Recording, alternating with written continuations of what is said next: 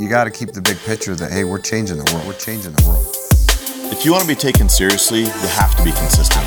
We're speaking with people that are sending a pulse to their industry. Welcome to Electric People. We have Dave Madsen on the show. Check out Tim Ballard, Jeff Curl, Scheckler, Kenzie Watts. The League presents Electric People. Hey everybody, welcome to another episode of Electric People. This week we have on the David Yates out of Pioneer Valley. For those of you that don't know, that's in Western Massachusetts. We'll ask Dave later how they came up with the name Pioneer Valley. But Dave is a longtime friend, a longtime colleague. Dave and I worked together at a previous company, Pinnacle Security, years and years ago. He started doing home security systems back in 2008, made the move. By the way, was one of the most successful reps at that company, has sold over 1,100 personal home security accounts, was managing top teams over there, and then was recruited to come over and help get Vivint Solar going back in 2013 out in, correct me if I'm wrong, San Jose, and helped start that office. And then saw an opportunity out in Massachusetts to come help open up our Western Mass area. So he moved out to Boston in 2014, and then made the transition over to Pioneer Valley later that spring. Since then, Ty, he has accumulated 672 personal installs. His team is always among the top performing teams in the region and on the East Coast. And Dave is just an all around good man. So he's definitely someone I look up to a lot, respect a lot. When I have questions just on life things, Dave's one of the guys that I gravitate to as well. And just someone that is a trusted confidant, a trusted friend. So Dave, excited to have you on, man. I feel like it's long overdue. Thank you. Yeah, I'm really excited to be here too. So Dave, let's just get it out there. You're always so happy. Why? What's wrong with you, Dave? Why are you so happy all the time, man? What do I have to be miserable about, I don't know. I guess, honestly, for me, some of the things that I've experienced that have been really difficult for me, I figure if my day's not going like that, then I really have no complaints. So I find it easy to find the joy in things. I find it easy to kind of turn away and not necessarily ignore, but definitely not dwell on the hard or the tough or disappointing things in the day-to-day life. And so it makes it a lot easier to just kind of be a happy person and be happy even in the midst of somewhat hard situations. Well, and I say that a little bit, obviously just kind of flippantly to start, but the truth is I've always admired your attitude. And whenever we've had changes in the company, whether they're hard, good, changes in the region, we've had different opportunities come up, things like that. You just always seem to handle them in a really mature and just thoughtful way, and it doesn't ever seem to rattle you. And Ty, I know you don't know this, but on the New England DM group chat, every DM has an emoji, and so when they get their sales, they just post their emoji that they have. So if they have three welcome calls on the week, they'll just post 3 of their emoji, and that's how they post their number of sales or welcome calls that they have. So every DM you like has, emojis? Well, yes, you can guess it, but before you do, and I don't know, I know we talked about this on Hirschberger's podcast, but Jeff Hirschberger, he's the New England Oracle. So no DM actually gets to pick their own emoji. Jeff, he's a wolf. The emojis sort of come once a DM is promoted in New England at the first conference we have, Jeff will reveal what their emoji is that they have such a great given. Idea. That's such a great idea. It's honestly something we look forward to probably more than anything else at any conference, more than any trainings or anything else, because it's a good time. But Dave's emoji literally fits him perfectly. So Ty, I'll let you take a crack at what you think it might be. I'll give you a hint. It's an animal. Well, yours is a gorilla, right, Adam? No, no. Yes, it is. Dave's Mine's the anchor. What about the shrimp with like the little antenna? You know, like the super detailed, not the shrimp cocktail, but like the shrimpy with the little antenna. That's what I would guess. I mean, Way there off. has to be like Way a reason off. behind it, Ty. Like, why would he be a shrimp? Well, because no, because obviously New England, so you got like, you know, like fresh sea life up there, but then like the antenna is like, you know, nautical it's not theme. like a normal shrimp, it's like a detailed shrimp where he uses the tools and has probably some creative utilitarian function for those things. You know what I'm saying? I feel like that's Ty is your not an emoji. oracle. Like you just described yourself. You just projected yourself into the emoji that you should be. No, I'm the but blowfish. no, That's me. well, you're the blowfish. I'm the blowfish. Yeah. I'm gonna ask Jeff. Mostly I'm gonna harmless. ask I Jeff guess what I you get a really little are. puffed up, in which case I can be a little spiky. So Dave's emoji is the duck because Oh, no matter what rolls his way, he is always calm and the water just rolls off his back.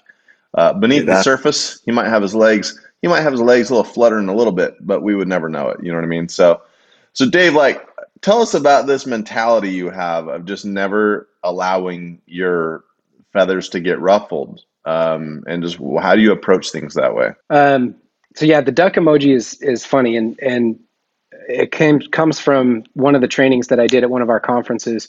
I was talking about attitude, and I sincerely believe that attitude is a very conscious choice that we should be making every day. And if you're choosing an attitude of, you know, negativity and misery and, you know, wallow in the pain of your life, you definitely don't qualify as a duck. You are a dog. Because when a dog gets wet, the dog's smell, the dog drags the water all over the house. Everybody knows that the dog is wet, right? You smell it. It's an odor in the room, everything. But when a duck gets drenched, soaked, completely immersed, doesn't matter. When it pops up out of that, it all just rolls off the duck's feathers as if it was never there. So the attitude, the mentality is, you know, look at the situation you're dealing with, and look at what really matters. Look at what you can control and what you can't control. And you know, I can't control the things that happen to me. I can't control the situations or circumstances that I experience, but I can control my reaction to them. I can control how I feel about it and how I react to it. And so that's where the duck emoji comes from, is just trying to, you know, let the negativity roll off of you and choose to have a better response to your situations. Well, it's no detailed shrimp, but I like the analogy. Just kidding. You know, I think, yeah, it's such a cool thing to like just ask yourself, are you a duck or a dog? Like, are you literally like musty smelling and dragging stuff all around and like watching everybody, like, is everyone just watching you freak out at everything that comes to the door, or are you calm on the surface? That's awesome. So I always enjoy talking to you. I always actually learn. I want to talk about sales training and stuff because I think that's a strength of yours in a little bit, but catch me up on the path that led you to sales. I don't know much about your background. I actually didn't know that you worked at Pinnacle for a while. So talk to me a little bit about your upbringing and what led you to sales. Sure. So I was born in Utah. I grew up in Oregon, just a few miles outside of Portland. Ducks. I was You're always, the duck. yeah, the Ducks. I was always like into skating and stuff, and Portland was really cool because we could go to Mount Hood and snowboard, and then in the same day head into Portland and skateboard under the Burnside Bridge, and then in the same day head out to the coast and, you know, surf or boogie board. That's the triple threat. You were doing triple threat. That's the three sports in one day. There's very few places you can do that. Yep. Yeah, it was a good time. So I grew up there. I was almost 20. I went on an LDS mission. I went to England, lived there for 2 years. And when I came back, my parents had actually sold our home and went on a mission of their own to Florida. So I came back homeless. I didn't have anywhere to go. So I went to Utah and just kind of roomed up with some friends that I had made in England. They were going to school. So I thought, well, you know, I should probably figure out how to go to school. So I didn't have any money or anything. My parents had sold everything, and and went on their mission. So I didn't have any kind of inheritance or anything like that. My dad literally drove me to Provo and dropped me off at an apartment complex. And I think he like co-signed to get me into like Branberry Apartments or something like that. And then I know the Branberry, walks dude. out to yeah, you know the Branberry? I know the Branberry. Good times there. But yeah, that I lived there and I lived in Raintree. But he goes out to the parking lot and he says, well, they were going to go live at my brother's house. You all know Doug. So he says, we got to head to Las Vegas because that's where Doug lived at the time. And he says, are you going to be okay? And I said, yeah, I'll see if I can find a job next week and see if I can find a car and go from there. And so he's like, all right, great. And he literally just kind of left me at this apartment. I had 1 month of rent covered and that was it. So I went and found a job, went and found a car and just kind of like started my adult life on my own, right from scratch kind of. Living there, I got into real estate investing and started doing consulting over the phone. I did that for 5 years Prosper? or so. No, I actually don't even remember the name of it. It was like That was a big thing back then. What year would that have been? 03. Yeah, I remember that was the hustle. Like before direct sales, a lot of people were doing that. They were doing phone sales and they were selling like real estate coaching over the phone, and people were like earning well and stuff. Right. Yeah. So those guys would sell it and then I would get the package sent to me and I was the consultant that would teach the buyer how to actually apply what they're reading about in the package. And so, yeah, it's like this late night infomercial stuff about how to buy and sell delinquent tax properties from county auctions. And it was actually pretty cool. I had a customer once in Ohio that bought a house for like $5,000 and put like $4,000 into it and then sold it for 80. So it was pretty sweet. Crazy. That's like what you do with a car. I know, right? So that actually kind of evolved into making my own real estate investments and partnered up with my best friend from high school, his older brother, and we started buying and flipping homes. And then we started buying land and developing it. At some point, we were holding somewhere between 50 to 60 million in real estate and then, lost it all. And that was about the pinnacle of it before 2008 happened. And, just to kind of recap what we dealt with in 2008, the mortgage industry really changed. And we were in the middle of a multi-million-dollar project where all of our homes and properties were effectively pre-sold. We had the letters of intent. We had the pre-authorization letters that they qualified for their mortgages and all that good stuff. And then overnight, it seemed that none of those people qualified for their mortgages anymore. And people who could qualify for a mortgage were too scared to make any kind of investment because the whole economy was just getting thrashed by this change. And so I literally went from being, a 28-year-old millionaire to being broke, homeless. I mean, perceived millionaire, I guess I should say, to being broke and homeless. And getting my cars repossessed and everything just right down to the bottom. I felt like I was back in that Branberry parking lot again, except this time I had a wife and 2 kids that were counting on me to supply the food. So it was that was probably for me, that experience, losing everything through that real estate business. And then finding a way to kind of start over was probably for me like a very monumental refiner's fire that I had to go through. It's definitely one of those like pinnacle moments in my life that kind of turned me into who I am now. So that was when I got introduced to door-to-door sales, actually. One of my friends who I'd known from the real estate side of things, he was going down to St. George, Utah to sell security. I don't know why in the heck they went to St. George, Utah to sell security. I was going to say, of all the markets. 2008. I know, right? It's like, yeah, let's set ourselves up for success. But so I went with them, and they gave me a really cool offer. They said, look, come with us. If it works out for you, we'd love to have you on the team. If it doesn't work out for you, no harm, no foul. We get it, but if it does, then we'd love to work with you. And I thought, well, hey, that's a non-threatening proposition. So let's give it a shot. And so they took me down there. And that was, one of the first friends I made in the industry were the Toon brothers, and they kind of helped mentor me a little bit. But I spent a good 50 hours that week on the doors. Yeah. So Friday I got my first sale, and then Saturday I almost had four. You know, the salesman that I became later, I definitely would have got four, but just rookie mistakes caused me to lose those ones. But I came And there are home, very few. and it Well, was sorry to cut you off. There are very few people that understand. Like, it doesn't sound like, hey, I worked for 5 days with nothing. Like, that doesn't sound like much. But there are very few people that, one, understand the situation that you're in, right? You just lost everything. There's probably an air of desperation. You're trying to make something work. You're thinking of your family. And with door-to-door sale, it's like being a stand-up comedian, right? Like, at the end of a bad show, you can't blame it on the band. It's like either you're not fun, either you're funny or you're not. Like, it's you and a microphone. And that's how door-to-door sales is, where it's like, man, you're so vulnerable.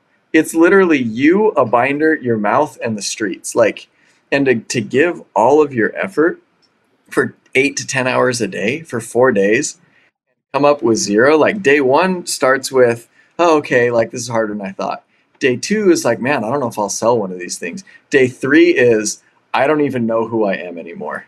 You know what I mean? So, like, by Friday, like, most people have never gone through that just raw, like, it's like wringing your soul out a little bit. You know what I mean? Yeah, I like the word you just used, wringing your soul out, because the emotions that you feel and the thoughts and impulses that you go through are tough. They're some of the toughest things that a person, I think, can conquer just internally.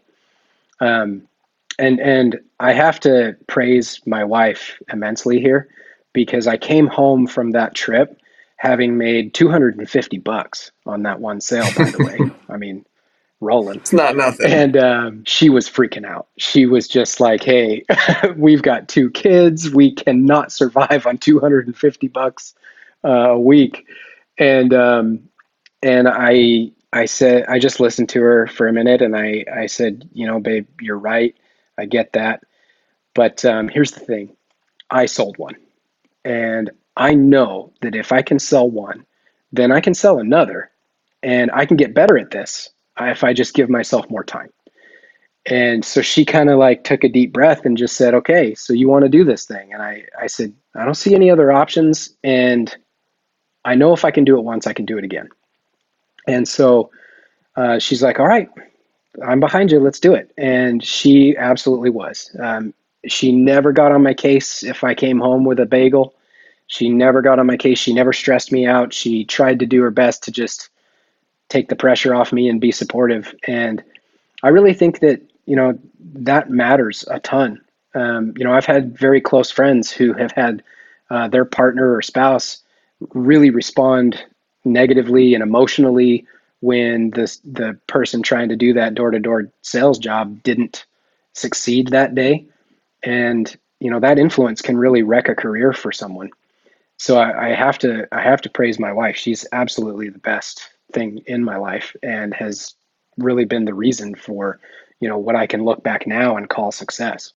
Ty, did you just come up with that comedy comparison on the spot, or had you heard that before? No, I've thought about it before, because as I've seen comedians, I'm always like, man, there is no, like, I thought like that'd be a cool way to travel, because you just have a backpack. You don't have to like be in a van and set mics up. But everything is like everything, dude. It's exactly what we do. Like, at the end of the day, like, and I was thinking about Dave saying, hey, I almost sold four. We've all had the new guy that's like, I almost had four. But at the end of the day, either you're getting laughs or the crowd's ruthless. You're not. Right? Like, well, what I was thinking about, it's such a great analogy, because think if we handed like four jokes to, you know, I don't know, think of the least funny person you know, and then hand it to Kevin Hart. Same four jokes. And you Right. put them in front of an audience of 100 people. First guy's going to get up, do the four jokes. He's going to, like, you could have him say it verbatim, the exact same words, and no one's going to laugh. Kevin Hart gets up there and laughing because the delivery, the timing, the speed of their voice, like all the little subtle things matter. And, you know, a lot of new guys are like, I'm saying exactly what Dave's saying when I'm out there, and why don't I get 25 installs a quarter? And you're like, because you're not Dave, for one. Like, you're not Kevin Hart, right? We could put you in front of the same audience Dave's going to sell 5 of them. You might not sell any of them. But that's how you get better, is learning. I think a lot of our new guys don't understand. It's not just knowing what to say. It's learning how to time things, how to, read your customer better, how to like do all those little small details that just take a lot of that just takes a lot of time to learn. Yeah, it's learning how to be. Mm-hmm. Yeah, to your analogy, Adam, that Kevin Hart analogy, the comedian's not Kevin Hart, but they could be, if they continue putting in the time and putting in the effort. And that's what Ty said earlier about me acknowledging, I almost got 4. For 13 years now, I hear that almost every week from someone. Mm-hmm. And, it's hard sometimes not to have my impulse just be like, well, better luck next time, buddy. But because I remember how that feels, my message to anyone that is saying that repetitively is, look, don't focus on what you almost did, but focus on what you did or didn't do that caused those 4 to not follow through, and refine yourself. Because that's how I think I got through it. Was I was very consciously picking apart where I lost people in the conversation. So if I lost them at a certain phrase or a certain part of my conversation or pitch or question I asked, then I would stop asking that question or stop saying that phrase. But if people were engaged, then I would make sure I kept that in my next conversation at the next doorstep. And through trial and error, that's how I ended up. I mean, when 2008, when I started doing door to door, we didn't have a binder. We didn't have a training manual. We didn't have anything. We were given a piece of paper that we wanted customers to sign and a couple pictures of the product. And we were dropped off on a street corner and said, go that way. I'm going this way. I'll see you at 9:00 tonight and see what you did with yourself today. So we had to be conscious about training ourselves, and we didn't have the kind of resources that we've provided to people today. Every underdog that wins a big sports game, there's always this like critical moment when they start believing they can win. They go into the game knowing they're an underdog. They go into the game thinking we're a long shot. And then all of a sudden they start realizing like they're not that much better than we are. And then they start believing they can win. They may even get up, by a couple points or whatever. But there's that moment when they start believing they can win. It's the most dangerous moment any favorite in any game can have happen to them, is the underdog starts believing they can win, right? So when was your underdog moment that you start doing this door-to-door gig, you go 5 days without selling anything, all of a sudden you get one, you make $250 your first week. When was that first moment that you really started believing that this was a viable option for you? So honestly, I think it was that moment when my wife and I had that conversation. When she heard me say, look, I sold one, I can do it again. And the way she responded was, yeah, you're right, you can do it. That was kind of the encouragement that I needed. And then, from there, I just really never looked back. I never questioned my guess. I love watching inspirational things. I love that old video from Will Smith where he says there's no reason to have a plan B because it just distracts from plan A. I had no plan B. I had no option for plan B anyway. So it was nice in a way because I didn't have the luxury of having a distraction. It was literally a time in my life where it was, that's never been more literal, sink or swim. And I swam. There was just no other option. So I think it comes back to what I was saying earlier about the duck emoji too. It comes back to attitude. It comes back to the choice that you make regarding your position on things and how you're going to react to things. I could have come home from that week and said, look, I just worked 50 hours and made $250. That's like, I don't know how many pennies per hour that adds out to. That I can't do this. I'm out. Right? I could have had that attitude and just been discouraged by it and beat up by it and chose to embrace that and move forward with it. Instead, I chose to move forward with an attitude of success. Like, hey, I did it once, I can do it again, and I'm going to go do it again. And so I think the attitude that we choose in almost any situation that we face is, in my opinion, one of the most important things that we can do for ourselves. So, taking a second to not necessarily act on our first impulse every time we're faced with a situation, but to really think about it and think, okay, this attitude this emotion I'm feeling, is this going to help me or is this going to hinder me? Is this going to make me happy? Is it going to make me miserable? Is it going to benefit my life or is it going to harm it? It's not, it doesn't have to be a complicated question. Is it good or bad for me? So whatever the circumstance, whatever it is, personal, work, spiritual, emotional, whatever, I think it can really benefit people if we can try to train ourselves to master that one concept. What do you like most about the solar industry? Oh man, okay. So I love the solar industry so much. I worked for almost 6 years in alarms, and I was successful, but very honestly, I was still living paycheck to paycheck. My success with alarms, I sold somewhere between 180 to 220 systems each season, which was good money. It was six-figure money. But, with my family growing and everything, it was constant, and the moving back and forth every summer, it was constantly paycheck to paycheck for me. It wasn't until I came to the solar industry and just started to learn and kind of get through my own learning curves here again that I really started to establish some financial freedom, started to pay off debts, started to get to a place where I had enough in the bank to cover months and months and months of bills and no longer paycheck to paycheck. And it was very eye-opening. For me, one of the things I've said many times is that I love the freedom that we have to govern ourselves and to govern our schedules, but we have no business liability. I mean, I don't even know what a P&L statement looks like anymore. I'm not doing profit and loss. I'm not paying the rent on the building where the office is. I'm not paying the payroll to the salespeople. Like when I owned the real estate business with my buddies, that was tough. It was a constant reminder of the stresses of owning the business.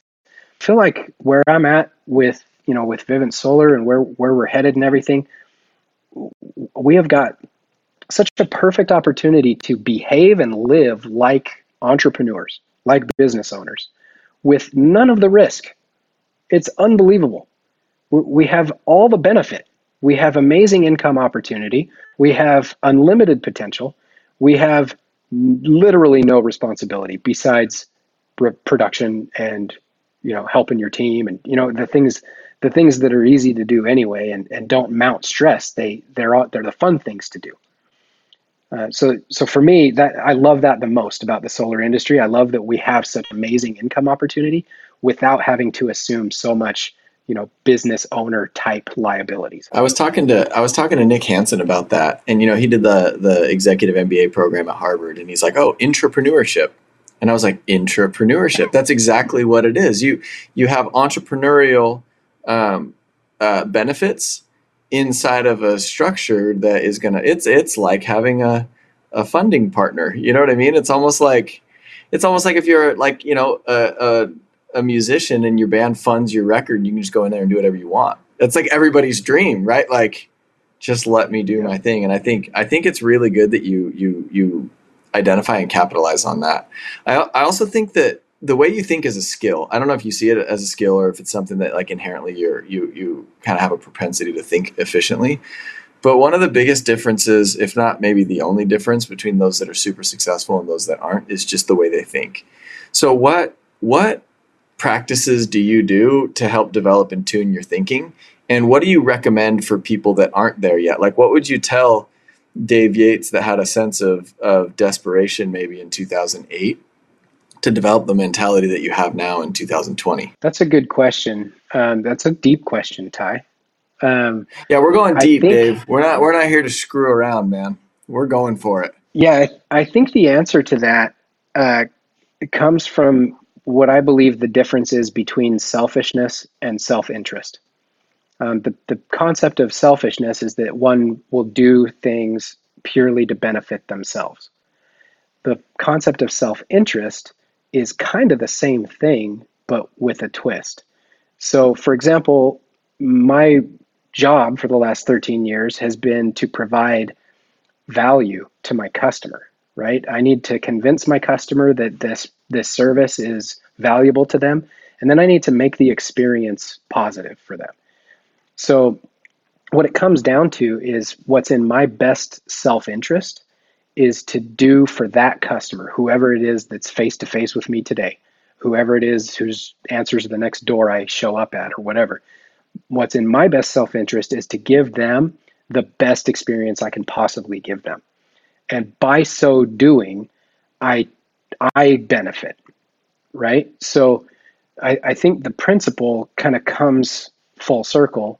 And you may need to kind of get me back on track with your question again, because I may be kind of going on a tangent a little bit. But if we're doing what's right for the customer, then we're going to be adding value for them. And the success is going to naturally want to chase us for the action that we perform by bringing that value to the customer. So knowing selfish intent would be to do whatever you can to trick the customer into signing up so that you can hopefully get a commission or something like that.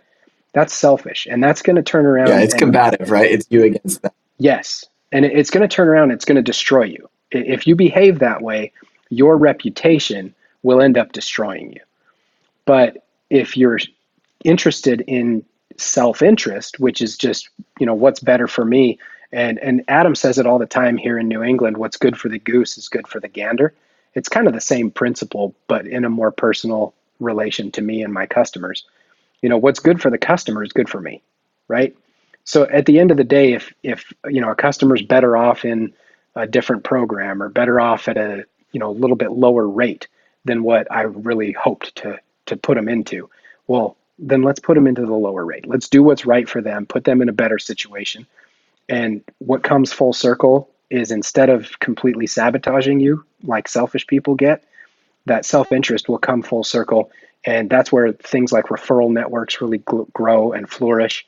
And people want to perpetuate you to their friends and their family because they know that you're doing what's right for them. So, my self-interest is going to benefit others. Yeah. So that's how you think of it, right? Like, and I think it's evidenced by your success. Like, obviously you think differently than other people because you have results that are different than other people's. Do you do anything to help preserve that mentality? Because it's almost like being in physical shape. It's like you have to maintain that. And some people might genetically be more prone to gaining muscle or whatever. But and maybe even personally, I tend to be a little bit more of an optimistic thinker, but I have certain practices that I do to preserve my mentality. Do you do anything like that? Do you have like a routine that includes, I don't know, gratitude or journaling or reading or whatever? Like, is there anything that you specifically do for your thought process? Because it's really developed. Like, I knew that about you, but I can hear it now. Like, you've thought about this stuff, right? So how have you developed it, and how can others develop theirs? So good question. And I don't want to disappoint you, but I don't really have like a routine that I'm conscious about. I don't do the look in the mirror and like give yourself positive affirmations. And I don't really engage a lot in activity like that. For me, it's really just kind of like a deep rooted belief in my heart. And so I'm constantly reminded of it. I remember it. I had an experience, kind of a interesting experience when I was a young alarm sales rep. It was my first summer, and I had sold this awesome couple. They were really great. Sold them, and the technician showed up, and he'd already drilled a hole in the wall, and he's putting the wiring in and getting the system all ready to go. And in kind of the course of just asking them about themselves, and they were asking about me, it came up that I grew up in Utah. And this couple, the lady, the wife, she said, "Oh, that's where all the Mormons are." And she looked at me and she's like, "Are you a Mormon?" And I looked at her and I was like, "Well, yeah, I am." And she went in the other room, like all upset. She was clearly upset by my answer. And she went in the other room, and she came back from the other room about 2 minutes later and just freaked out. She just started yelling at her husband, saying, "I can't do this. I don't want to do this." And she kind of pushed us out of the house, and technician and I, and that's crazy. Yeah, it was really wild for me.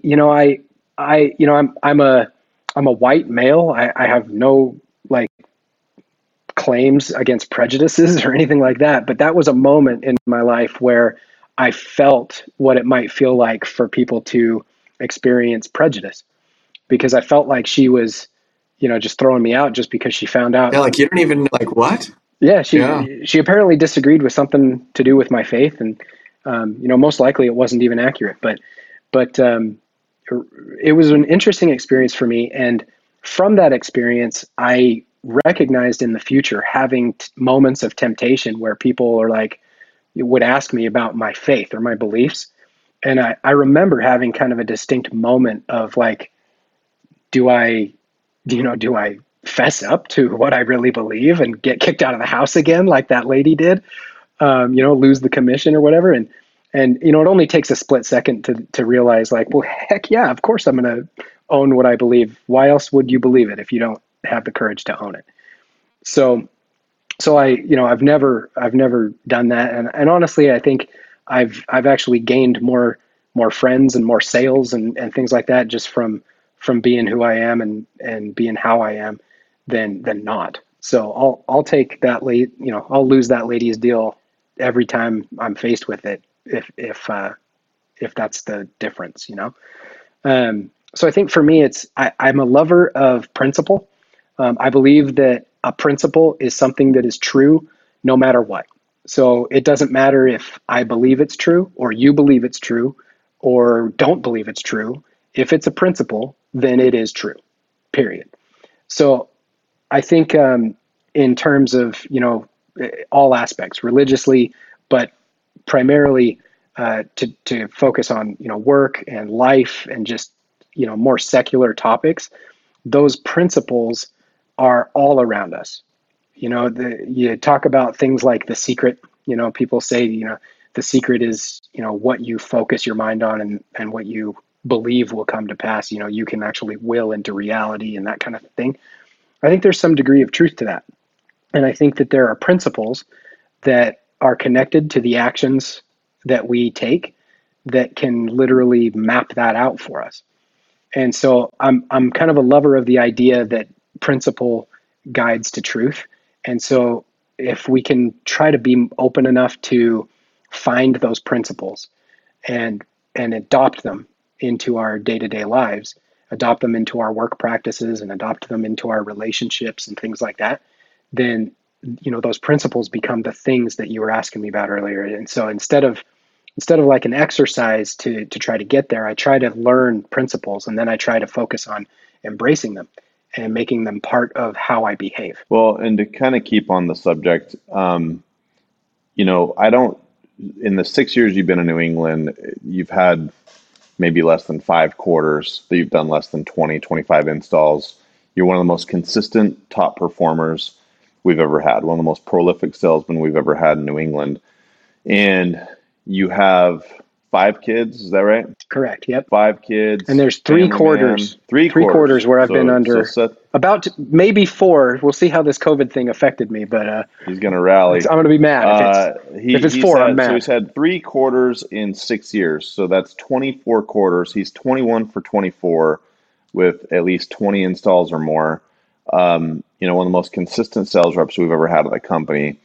He's got 5 kids. He serves in a leadership position in his church. Obviously, you're married and you are a family man. Like, how do you find time to do it all and still be successful at work and not have your wife just wanting to, wrangle your neck every time she sees you? So life is a light switch panel, and how you manage those switches and where the current of energy is flowing is the key, right? And Ty, you've done a really great training on energy where you talked about hit points. And I remember you sharing a story about going into a shopping mall or shopping grocery store, and someone you knew is standing there, reading the labels of laundry detergent. And you just walked up and you're like, this one, good, and out. It's that same concept. You don't waste a ton of energy. I can see Ty doing decisions. That too. Can you just see Ty shaking his head at somebody reading the label? I don't got time to smell hand soap, dude. Like that's not That's right. something that gets It's gonna attention. the lavender cleans your So hands funny. just like the coconut. You know, and if you make So a yeah, bad decision, you know, I'm going to accept that. there you go. So that concept of not wasting energy on decisions that really don't matter is kind of the same thing as the light switch panel for your life, right? So if you've got one light switch that represents your family or your relationship with your wife or whatever, and then you got another light switch that represents work, and you got another light switch that represents church or religious activity that you're into or whatever. Whatever the light switches are that are important to you that you need to balance in your life, one gets to be turned on at a time, period. Just turn one on at a time and do absolutely your best to turn the others off. So going back to what you guys asked me about earlier, where I had that real estate company in 2008 hit and we went bankrupt and I lost everything. Well, that following that, I was in St. George trying to knock doors. And what we didn't talk about is during that 50 hours of trying to knock doors, I was getting repetitive and constant phone calls from people who had invested thousands of dollars, some tens of thousands and some hundreds of thousands of dollars into our real estate business, who had found out that they had lost it all. And it was absolutely the most gut-wrenching week for me. And it coincidentally just had to happen the same week that I was learning this new job that is door-to-door sales. And I had some people that, you know, they were understanding. They said, hey, thanks for taking my call, you know, and all I could do is just tell them what I knew of what was happening with the market and what was happening with our projects. But I took every call. So when I was in between houses, I flipped off the switch of being a door knocker and learning this new job. And I flipped on the switch of that real estate business owner and answered the questions of my investors and did what I had to do to try to answer their questions. But I had other people that did not want to hear anything and they just wanted to vent and unleash on me. And I got called names. I got accused of all kinds of things. And I mean, I had my character defamed. I had just crazy accusations, and it was all kinds of offensive stuff. But at the end of the day, I think it helped me realize that that wasn't about me. There was nothing that I did or could have done differently that would have changed the end result of the way the economy affected the real estate industry. That was just them, you know, kind of letting out their emotions on me for how they felt about being connected with this situation. And so it really helped to learn that light switch principle in that moment and just turn off the feelings that come from those phone calls and get back to the doors. And that made a huge difference for me. And I've learned how to do that, you know, not just in work related ways, but you know, Sundays for me, if people are trying to get a hold of me on Sunday, I'm sorry, but it's really rare that I answer my phone or that I call people back or anything. I disconnect. That's my family time. My family switches on, and I try to just be completely disconnected on Sundays as much as possible from anything other than my family.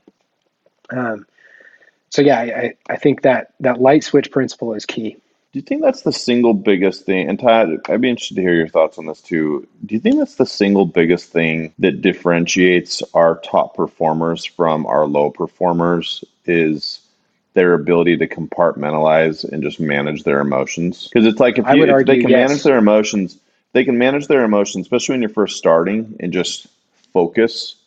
So I think it's so easy to get distracted with the job. Like you're out there by yourself, you're in your own head. You're going between doors. It's quiet, you know, it's just so easy to get distracted and like start getting in your own head.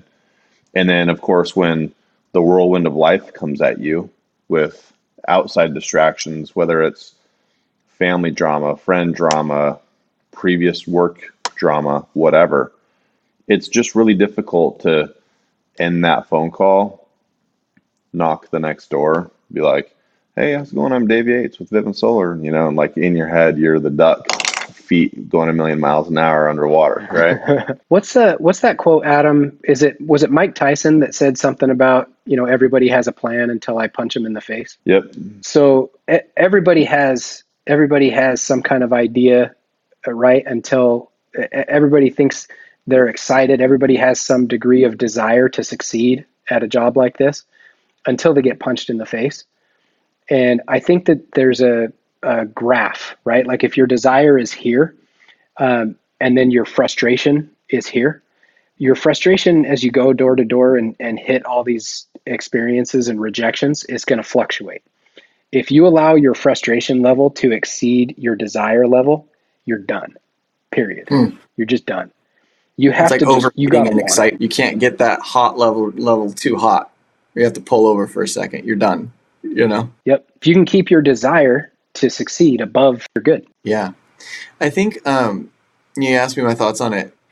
When I was a kid, I grew up in Seattle, and it rains every day in Seattle pretty much except for like 2 or 3 months out of the year. And when I was a kid, I had a paper route, and I delivered newspapers on my bike, you know? And the job to me, and actually life in general, is a lot like that paper route, because it's like my friends were out doing other things and it was raining and I didn't have someone to drive me. And, you know, maybe in those moments the money didn't matter, but it all came down to, well, who's going to deliver the papers then? Like, you got to deliver the papers, or else how are the people going to get their papers? You know what I mean? Like, it's kind of that simple. And I think a lot of people let themselves think, well, I would have delivered the papers, but it was raining. But who's going to deliver the paper? Like, you learn, you know, Chad Wright, we had Chad on the podcast. He's a Navy SEAL and ultra marathon guy. And he has a podcast called 7 of 3 or something like that. And he has this shirt that I ordered from him, and on the back really big, it just says, "It doesn't matter." It's like one of his big things is it doesn't matter. Because think about it, Dave, it actually doesn't matter that all those people were calling you on that St. George trip. You still had to get the papers delivered. You still had to make accounts. It's like, okay, I have to deal with this, and I shouldn't have to deal with it, and it's really draining, and what am I supposed to do? And I can't help it, and I lost my money too. But it doesn't matter, right? At the end of the day, it's like, yeah, but my kids have to eat, so I guess I'll just keep going. And I think people that can, like, you called it compartmentalizing, Adam, but I think it's people that can just simplify. It's like, yes, all of these emotions of the frustration levels raising, that's happening. But if you get back to it, it's like, but the papers still have to be delivered by 5:30. It's like the sale still has to happen. Oh, but I tried so hard and I almost got 4. Yeah, but you didn't. It's just simple thinking, you know. I think we just get in our way so often. Like, I heard a quote once from my little brother about Phil Mickelson, you know, the golfer, and he said something to the effect of performance under pressure is being able to think of absolutely nothing when it's absolutely necessary. Because it's like you see like a new golfer, it's like, oh, I got to make this putt. It's $1 million. Everybody's watching. It's going to be huge. It's going to be big. If I miss it all, what? And like the experienced guy on his brain is just like, okay, got a putt. You know what I mean? Like, that's it. You know what I mean? So I think it's that ability to think of absolutely nothing. Light switch. Absolutely necessary, you know, light switch. To stay on the golf analogy, Ty, there's an old golfer named Lee Trevino. I don't know if either of you guys have ever heard of him. Yeah, I know Lee Trevino back in the Chichi Rodriguez. Do a little, yeah. So Lee Trevino, known as a great putter, and he was interviewed after he won a golf tournament, and he made a putt on the 18th green, the final day of the tournament. It was like a 10-foot putt or whatever. Made the putt to win the tournament. So he was tied with a guy, makes the putt, wins the tournament. And he was interviewed after, and somebody said, man, like, how do you manage to perform under pressure like that? There was so much money, you know, it was like $500,000 or whatever it was at the time on the line. And he goes, shoot, man. He goes, I'm already a millionaire. He goes, that's not pressure. He goes, pressure is when you got $5 to your name and you have to go to work that day to make sure you put food on your kid's table, like later that week or later that night.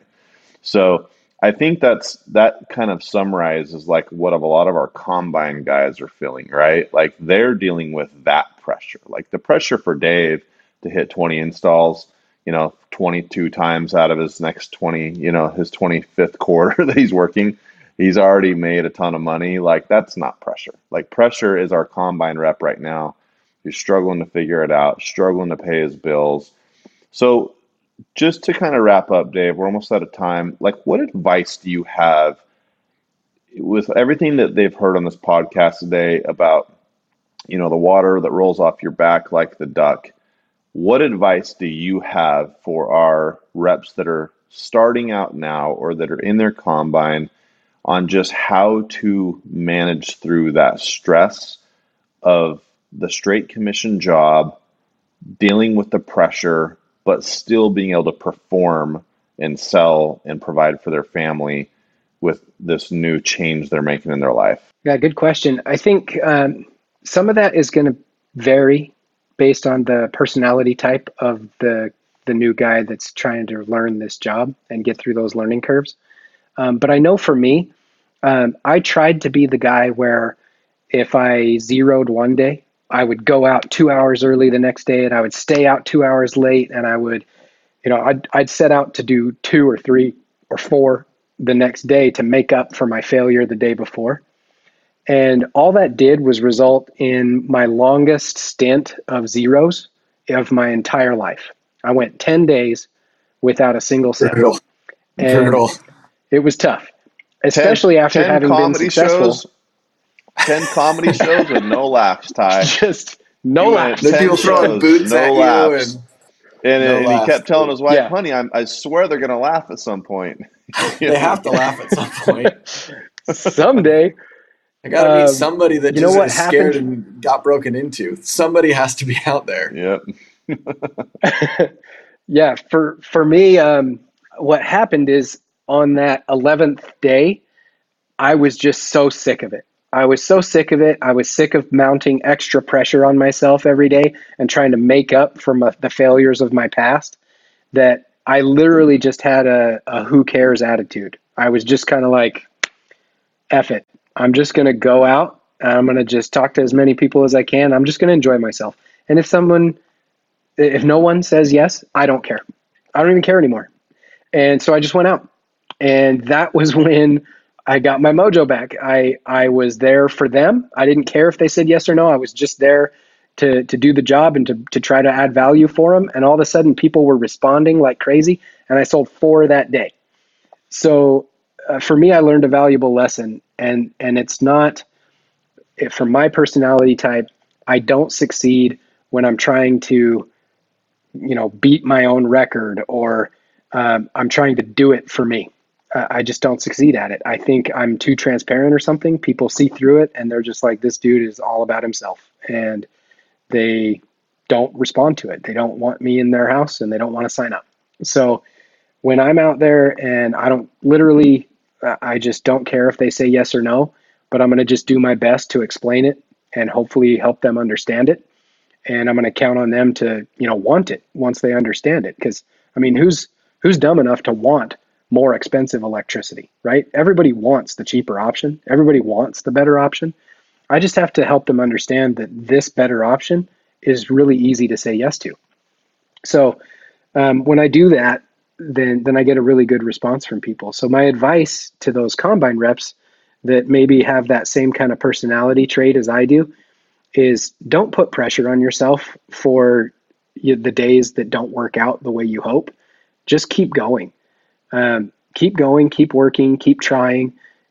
Be conscious, be awake when you're out in the field, and pay attention to where you're losing people.